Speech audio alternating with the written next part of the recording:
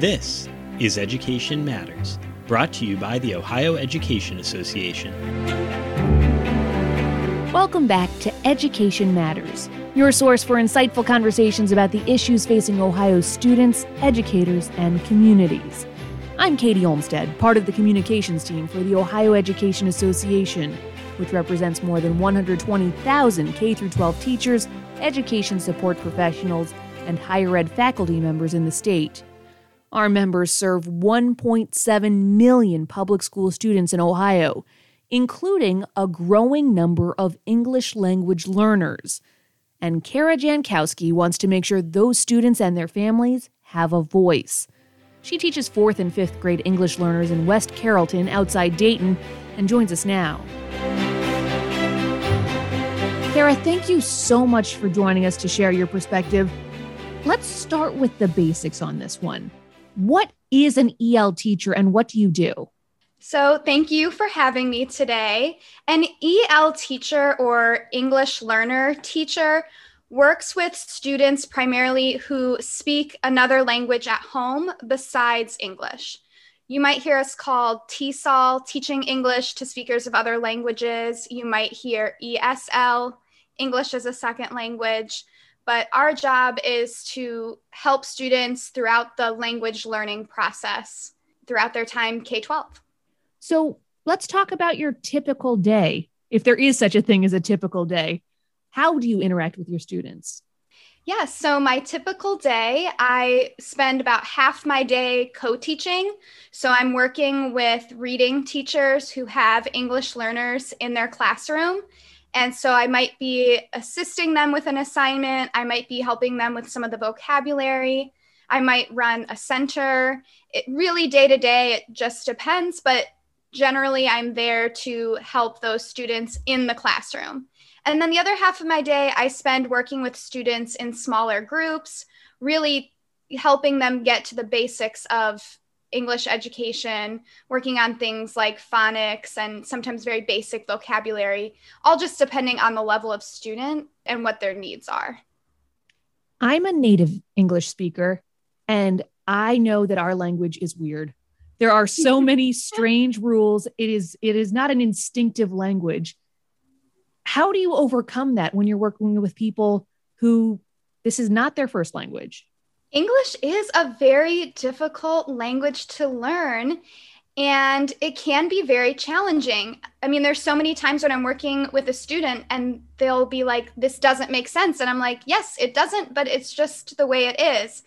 But for students, I think it's very interesting for them, even though English is a difficult language, you can see the connections to other languages. So when there are connections to other languages, we make those, we talk about it. It can inspire some really interesting conversations because there are words from English that are from Farsi. So even if it's not in that immediate circle of languages that you might think of, like German, there's a lot of connections that we can make for our students with English. Let's be clear, though, you don't speak Farsi, as far as I know. You don't speak the languages these students are speaking at home. That's not the job of an EL teacher. You're not a translator.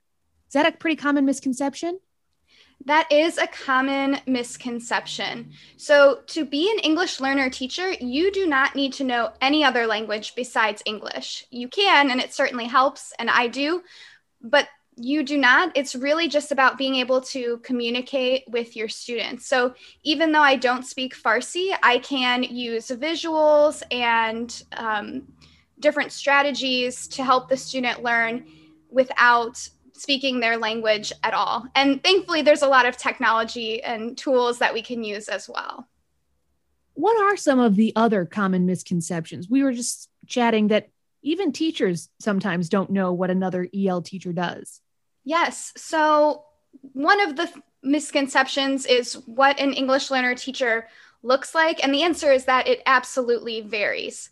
There are some English learner teachers who are traveling. There are some who are always co-teaching. There are some who are always working with small groups or individual students. So our role really varies throughout school districts and throughout the state.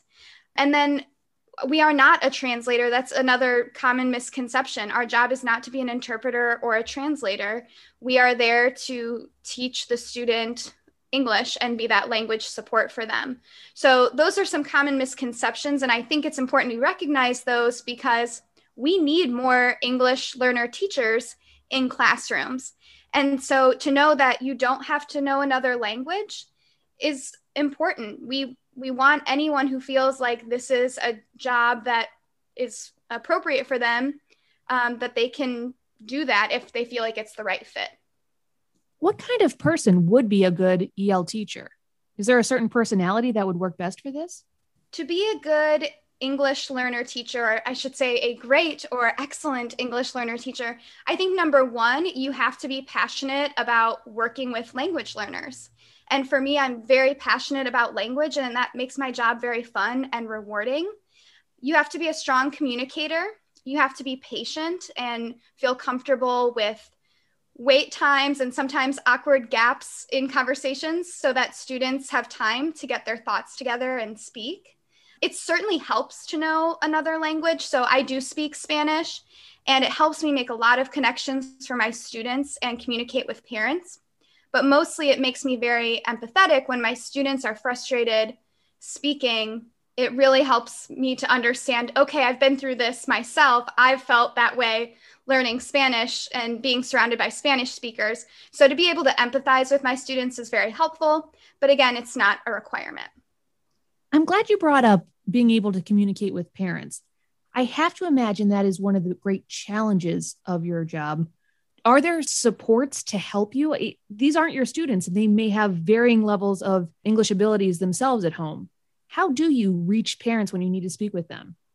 Family engagement is such an important part of my job as an EL teacher.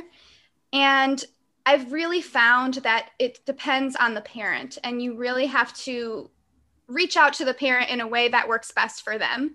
And so sometimes I found using technology and different messaging apps works very well for some parents. For other parents, it's meeting in person or maybe just a quick check-in during the car rider line or whatever it is. It's just about getting to know those families and then finding what works best for them.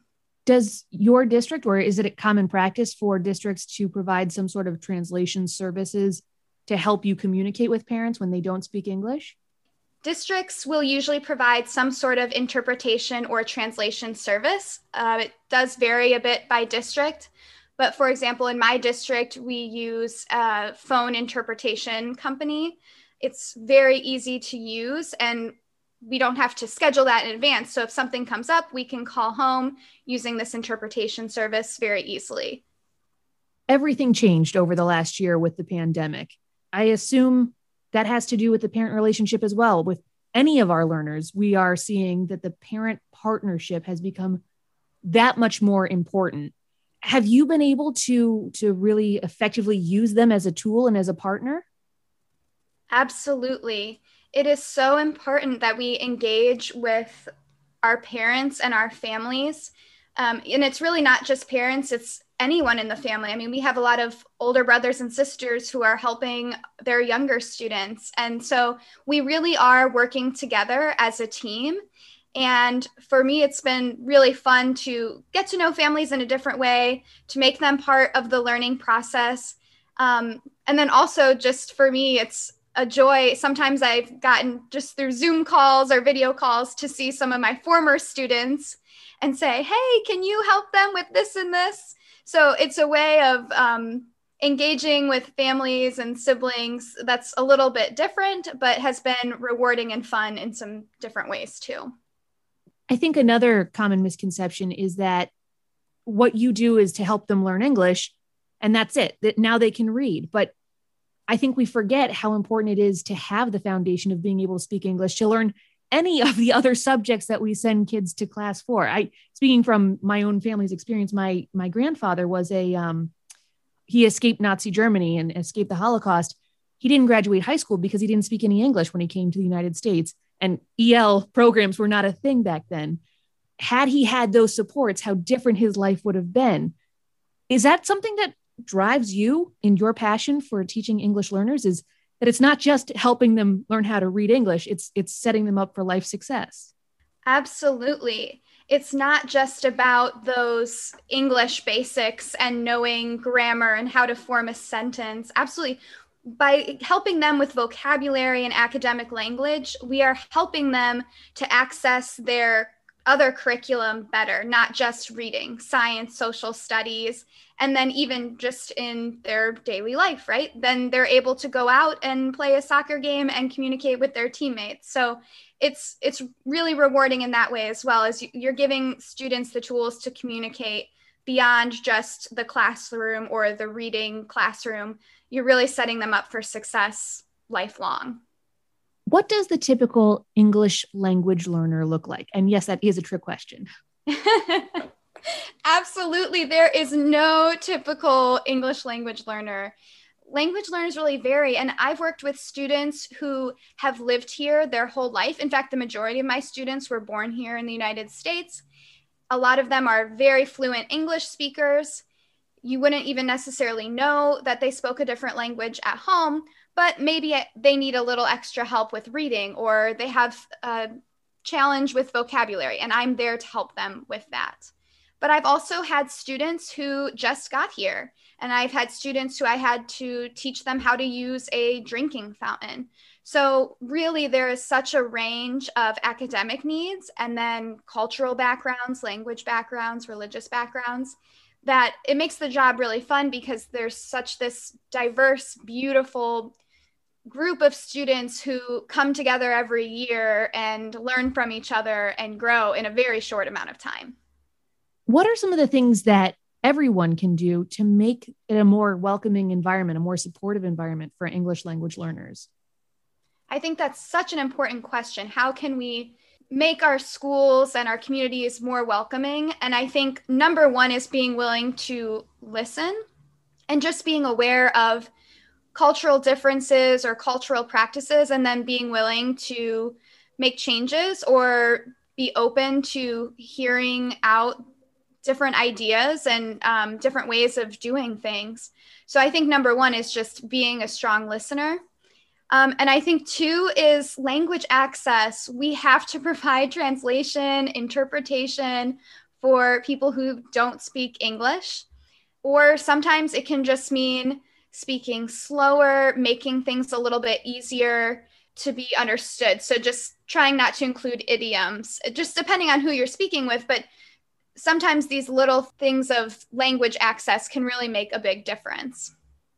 In speaking with you, I know you're passionate about giving a voice to English language learners. Do you feel like sometimes they're ignored as an important group of our students that we have to serve? Absolutely. Our English learners are a growing population in the state of Ohio, but they often are ignored. And it's so important that we not speak for them, but let their voices be heard. And I think English learner teachers like me especially play an important role in that, because they speak a different language and maybe can't always access information about school.